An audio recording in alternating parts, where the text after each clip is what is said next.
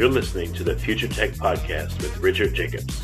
Future technologies such as artificial intelligence, stem cells, 3D printing, gene editing, Bitcoin, blockchain, the microbiome, quantum computing, virtual reality, and exploring space are much closer than you might think. In fact, many early versions of these technologies are in play right now, and the companies that are using these technologies are the focus of this podcast. My goal for you, the listener, is to learn from these podcasts. You may very well learn something that may change the course of your life for the better, steer you towards a new career, or give you insight into addressing a thorny medical problem. Remember, this podcast and its content is informational in nature only. No medical, tax, legal, financial, or psychological advice is being given. If you've enjoyed the podcast, please listen, subscribe, like, and tell your friends about it. Thank you.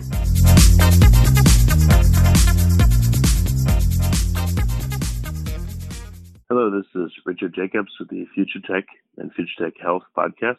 I have Volodymyr Koman. He's a postdoc at MIT in Boston. We're talking about cell-sized robots that can sense their environment, which sounds pretty cool. So, Volodymyr, thanks for coming. How you doing? Yeah, thanks for having me, Richard. I'm really excited to share about this field that we are inventing, that we are working on. Yeah, is there a name? Is it nano machines, or what would be the name of this size of robot, or are they just cell size? Right. So it gets into the philosophy, right? What is the robot, and there were a lot of actually works around that. Some people just calling their swimming nanoparticles being a robots. But we really want to differentiate from those, and we call our machines as colloidal state machines. So colloidal is because they form a stable solution, and state machine is actually a concept which is a prototype of the robot. So it's like a very simple robot which has several states on board, and this is really different because we have our state machines doing computations on board of the particle, rather than having these many puppets that are floating inside the solution and are controlled by some eye in the sky type of machinery. Okay, so what is the average size of a human cell, and what are the average size of the robots? Are they literally the same size, or are they just within the ballpark, within an order of magnitude? Yeah, they are literally the same size. So the cells are from the 10 to 100 microns, and our robots are, again, we started from 100 microns, and now we are scaling it down to 50 to 10 microns. So it's really the same, and we actually are drawing the inspiration from the cells, because I myself is an engineer, and as we were building smaller and smaller machines working with nanotechnology, we were really fascinated by nature, right? And by the things that nature does, and we saw that even by our latest advances, we cannot actually beat nature. And so that's where we started to have these questions. Can we actually think similarly to nature? Can we have these kind of small machines that are the size of the cells, and then we will take it from there. Because there are different cells in nature, right? Some of them form tissues, and of course, this is one of the goals that we have, is to form bigger and bigger structures. But the other way is you have some cells that are actually swimming in your bloodstream, right? And they are controlling something. So this is the initial points, the initial direction that we are taking with our state machines that are mimicking these kind of cells. Do you, through your experimentation, do you believe that cells are a sweet spot in terms of size? I think we all know and respect nature that it's very smart. So again, do you think that 50 to 100 microns, 10 to 50 micron size range, does that appear to be a sweet spot in terms of functionality? Or do you want to keep pushing and going smaller and smaller? Yeah, we want to get it pushing and go smaller and smaller, but currently it's a sweet spot. Then it has to do with some insights that we discovered, in this field, and actually If you look at this field of micro robotics and the fields of our state machine, this micrometer size, you have two different industries that we discovered are not actually talking to each other. One is electronics. So currently you can do very very small electronic parts, and for example your phone, your car has integrated circuits that are much smaller than cells, right? But then the problem that you cannot make these kind of circuits being autonomous at the size of microscale is because of the power. So they become very energy thirsty, and your battery becomes really really big. And on the other hand, you have this field of colloidal particles. So a lot of people are familiar with works in drug release and therapeutics, where you have these capsules that are being releasing some things into our body, and this is done not by electronics. Well, the smaller part of it is not done by electronics, but actually by material properties of these micro and nanoparticles. And these turns out this field it turns out to be very very efficient, and they can scale very very well. But the problem is that they are very limited in their functions, right? If I want to build in electronics, if I want to scale electronics to hundreds and millions of transistors, I can easily do it by just repeating them. I cannot like add the functionality to my particle, material science particle, that it would have some modular structure. And so it turns out there is a trade-off between the materials and electronics. And what we are doing now, we are merging these two. And it turns out that this size of micrometer scale is actually a sweet spot for now, where we can use some electronic components and then in our state machines, and then also take advantage of some material science approaches, borrowing them from drug delivery and personalized medicine approaches, and we can combine all of this at the micro scale. Yeah. So what's the structure of one of your typical cell size machines? I know we're talking about it instead of showing pictures, but can you try to describe it? What the structure looks like generally? Yeah, definitely. So we have a recent work, and it was really the first publication of this kind of state machines, where we talk about the modularity and that we want to have a circuit that you can, then later on easily expand on. And so our particle has three elements so far. One is the photodetector, and it serves a function as the power generator on board of the particle. So if you shine light on the particle, this photodiode absorbs light, and then it generates some current inside the circuit. The second element is the sensor. We wanted our particle to sense the environment. So and the third element is the memory.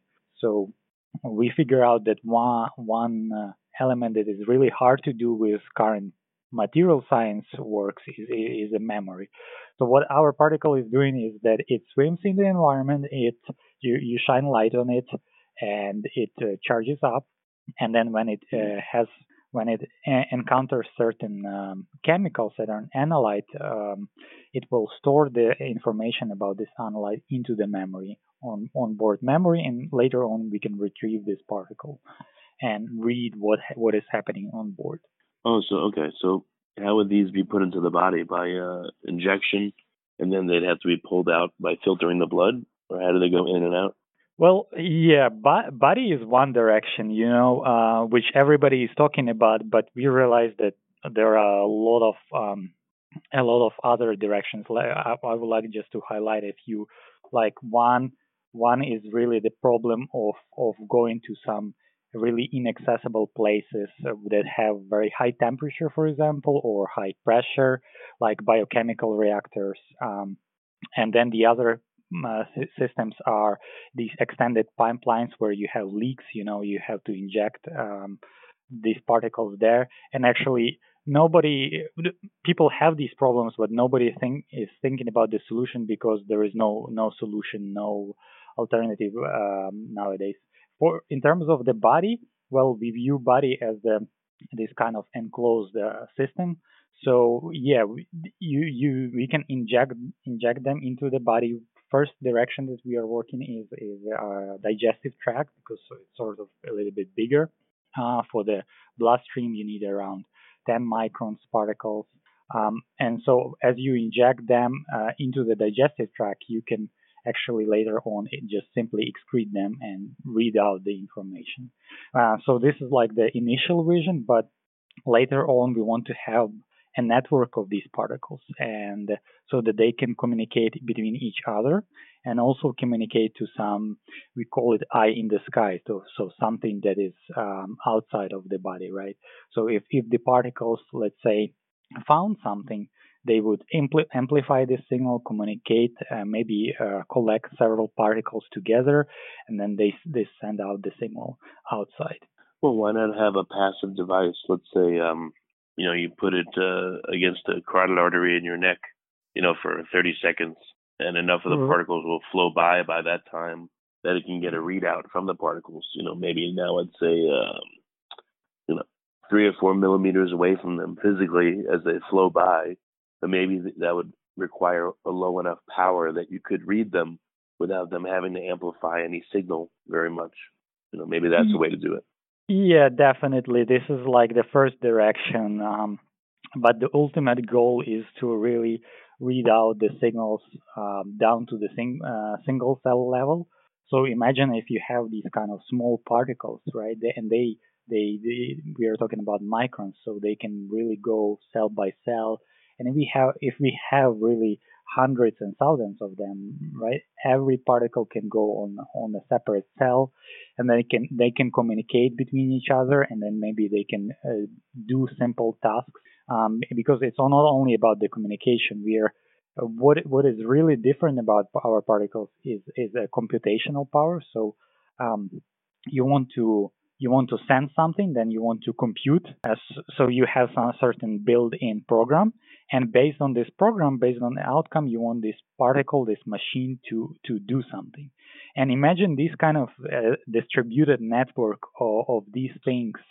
It's like Internet of cells at the single cell level. We all know the benefits of the internet, that it's really made a great connection because you can exchange information very easily, right? Different people can talk to each other, which they are very far away.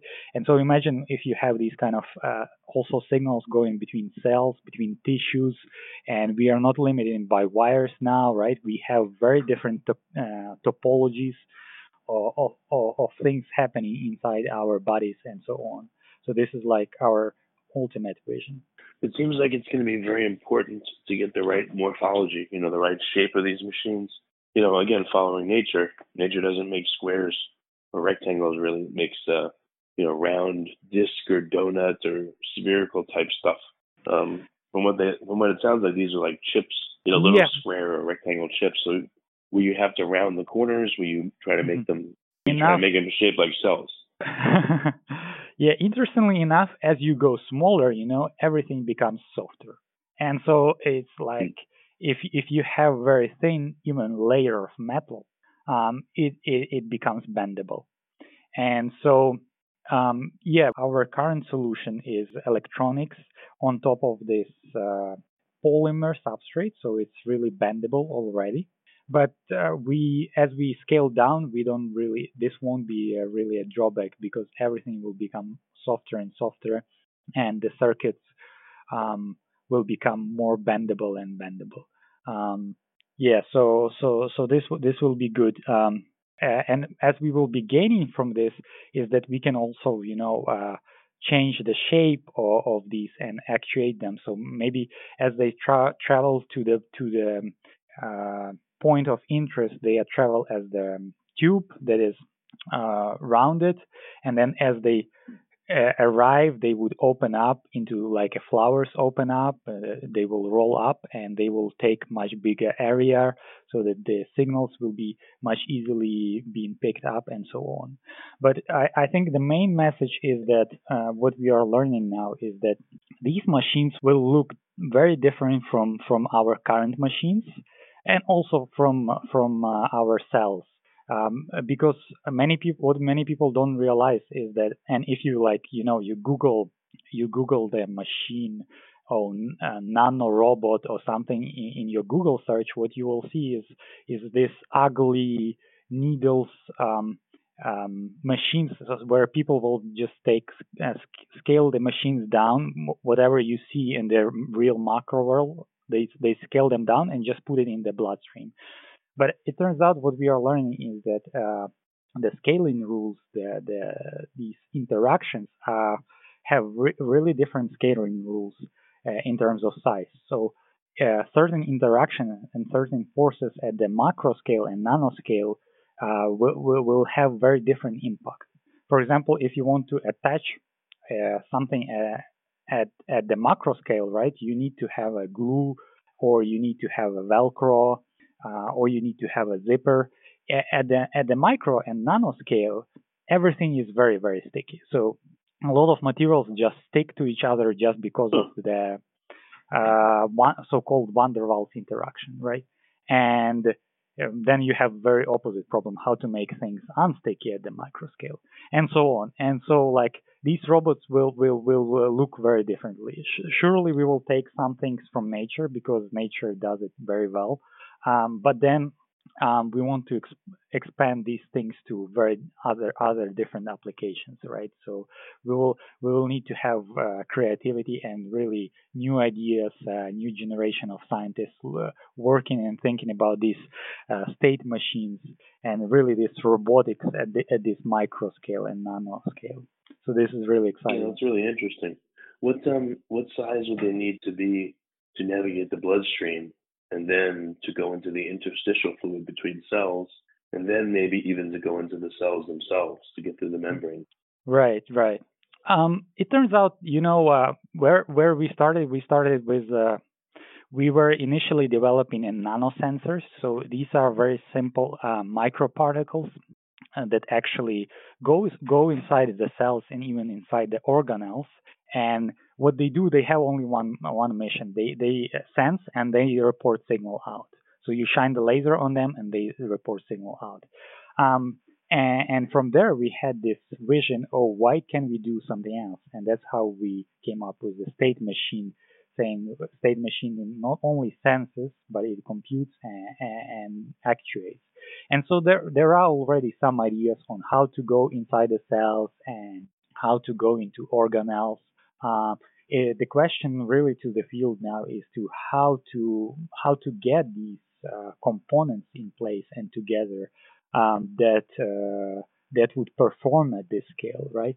Because there were many failures, and we need really new solutions and new approaches, because it's not like so much easier that you just go into the store and you just buy these components.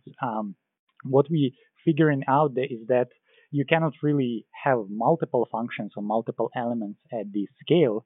So you have to be sort of very creative. And one direction that we are working in is called distributed networks. So this is very similar from the computer engineering. And what happens here is that we are asking the question of what kind of minimal functions can one particle have, so that multiple particles, when coming together and following the array of same rules, will have much more complex behavior. So it's a concept that is called emergent behavior concept, and you can see this in nature, for example, in ants. Right? When ants, they are following very simple rules, but then when they need to do something, they can form these kind of bridges. They can sacrifice one for the whole colony, and so on. And so the question here is, we are trying to bring this also into this field, is like, what would be the minimal function of one particle, so that the collection of these particles can do even greater things, and so on. What about immune response? If you get down to a certain size, are you more susceptible or less susceptible to a body's immune response? So this problem is it really depends on the body reacts on the antibodies that is present on the surface of these particles, and it is really worked out by these material approaches where people do particles, right, that is traveling inside the bloodstream. Um, so the biocompatibility part is really being worked out and being worked out now by a lot of people that are doing these small drug delivery systems. So we hope to collaborate and to work with them on this thing. But it's I don't think it will be a bottleneck at this point. What about quantum effects? Once you scale down to a certain size, will you know experience a lot of electron tunneling or other things that could confound the machine? Yeah, that would be very, very nice, pleasant things to work in. It would mean that we would scale really, really down our electronics, and that we would have to worry about this. Right now, it's really about the energy efficiency. You cannot dice the your phone and send it inside the body, and because it won't, the electronics there, it won't simply work just because it's you need most of your phone is your battery, right? Most of the electrical vehicle is its battery, and so that's where we are now. We are really battling with this energy thirsty electronics, and so going into lower scale would be very, very cool. Actually, why don't you? I don't know if this is a stretch, but I mean, all the cells in the body use glucose. Yeah. You know, for energy, they use it. You know, through the electron transport chain. Is it Yeah. possible you could have an onboard module that uses, you know, glucose, so it Yeah. takes the fuel that the body gets anyway, and you know that's its fuel source? Yeah, exactly. Well, yeah, that's a great idea. Actually, it's a spoiler, but we are working on this now. So we are working on the number of modules, right, that would go on board of this our colloidal state machine, and one of this is battery that is powered by the solution and by the glucose and some other things. But this is a very nice concept, right? Is that in the bloodstream, actually anywhere, even in water, there are solutions, and there are solutions being worked out how you can draw energy from the environment.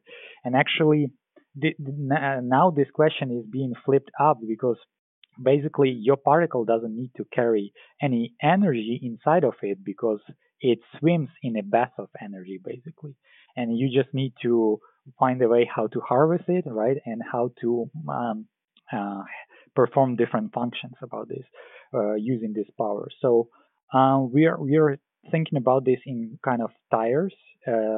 So where you have a particle that is continuously sensing the environment, right? It needs to be done, let's say, every 1 second, but it's really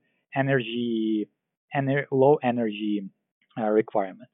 But then sometimes you need the particle. Sometimes you need to have the signal being sent out to the sensor that, like you said, is being placed at your neck 4 millimeters away. But this requires much more energy, right? But what our particle can do, it can harvest maybe 1 to 3 hours, right? Accumulate the energy, and then will send the information in one burst. And then again, it's empty. It harvests energy, and again sends the information in one burst. There's all kinds of chemical gradients and other gradients inside the body. So those, you know, probably could be harvested. Yes, exactly. Yeah, that's what we are thinking about. It was really interesting. You got a lot of work ahead of you, but at least it's interesting work. Yeah, we are really excited about this. The vision is great. Robotics is really something that will stay with us for the next 5 and 10 and so on years, and we believe things that won't change, right, is the things that we need to work on. And like after 10 years, people will be asking where are these smaller and smaller robots, and so that's what we are working and pushing the boundary on. And of course, swimming, like we call these autonomous probes, is one direction where we're going into the bloodstream and so on. But really, the other direction is to assemble these probes into the tissues, right, and artificial tissues, and having something that will operate like an arm, like a muscle, and so on. Because if you look now on the robots, people try to do them very similar to, well, basically it's called centralized architecture, where you have some kind of actuator, and then you have a wires connected to this, and then you have a computer, right?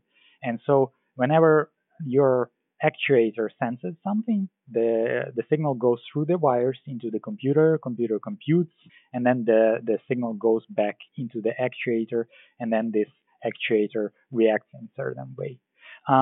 If you look at nature, it operates in a completely different way, right? Your cells and your tissues have certain computation power in place, and only certain things are being transferred through neurons into the body. But a lot of things are being just reacted at place at the surface of your skin. And so what we are also working on is called the robotic materials concept. And so it's a concept of making these materials, these cells, into the tissues, where every cell would make certain computation at its own place, and only some crude big signal that needs to go into the let's say central nervous system needs to go there. But this will tremendously offload and will use these materials that are now just dumb actuators. Now they will be smart actuators, where you will have a lot of functions and a lot of things being built in this. And it turns out that this kind of architecture offsets, your power requirements, it offsets your size requirements. And so we were talking about this, even all the macro robots being much more energy efficient, being much more size efficient, and so forth. So this is another vision that we are having in mind. So what's your timeline and what's your plan moving forward? Like, are you going to be able to get some of these devices to test in mice in the next few years, or how long is your timeline, and what are your milestones? Yeah, so we are now expanding several capabilities. So our most immediate milestone is to have these power harvesting and integrating multiple bits of memory into the particles, and really having this tested into the mice and even pigs to really have, let's say, the profile of your digestive tract in terms of the pH or in terms of the blood content. Because one big problem that we see now is internal bleeding in the digestive tract, and it's very, very hard to diagnose, but it has very immediate implications.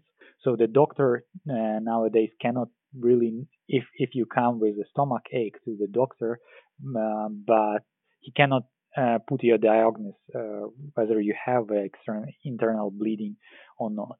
So this is one problem that we are currently want to think about, and we will be sending probes inside the animals maybe within a few years, and within the 5 years we hope to really have multiple sensors and to explore other directions of these probes, like building tissues. Yeah. I would think it would be really important, though, that you don't leave sensors behind, because they could certainly accumulate over the lifetime of a creature. So I would think some kind of recall function and cleanup function would be super important, so you don't leave that debris. Yeah. So we are working on this, and we have ideas there. Like, well, if you are talking about digestive tract, we are working on the ways how to really image these particles, so make sure that nobody stays behind. But when you think about digestive tract, they will be just excreted. So when you go to the toilet, you can just these particles will just fall out there. And the other way is to have biodegradable particles, and we have ideas there. And there are fields that are working on biodegradable materials. So let's say we can have particles that go into the digestive tract, operates there for several days, and then it basically dissolves itself. Okay. Well, I guess in the future you'll be able to say, "I lost my phone," and you'll be able to joke and say, "How could you lose your phone? It's inside of you." Yeah. Yeah, definitely. The bad nano machine joke, of the future. So.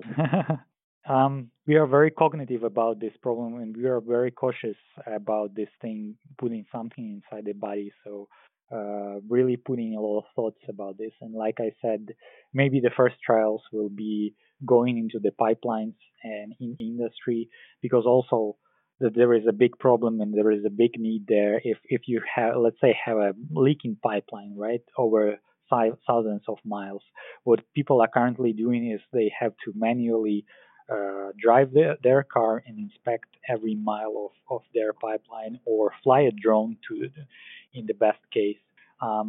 We hope to send these particles down the pipeline, and then you at the other end you capture them and you read out basically the position at which there was a leak or there was a pickup of some analyte signal.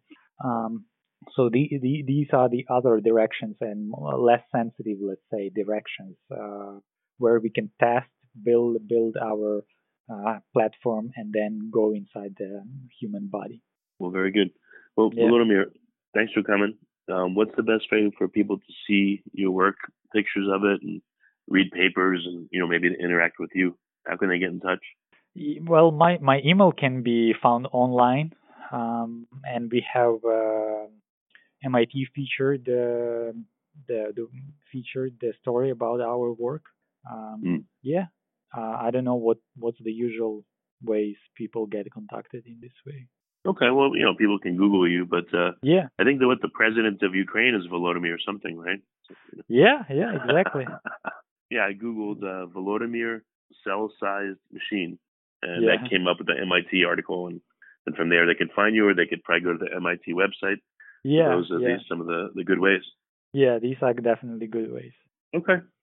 Well, thanks for coming, Volodymyr. I really appreciate it. Yeah, thank you very much for the conversation.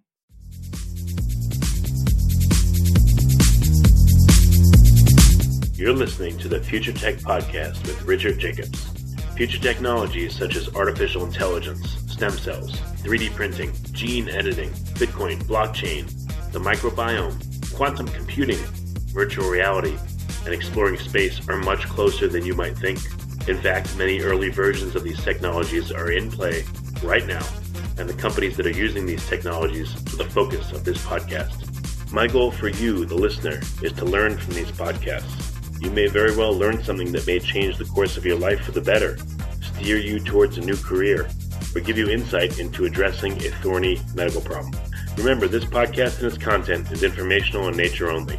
No medical, tax, legal, financial, or psychological advice is being given. If you've enjoyed the podcast, please listen, subscribe, like, and tell your friends about it. Thank you.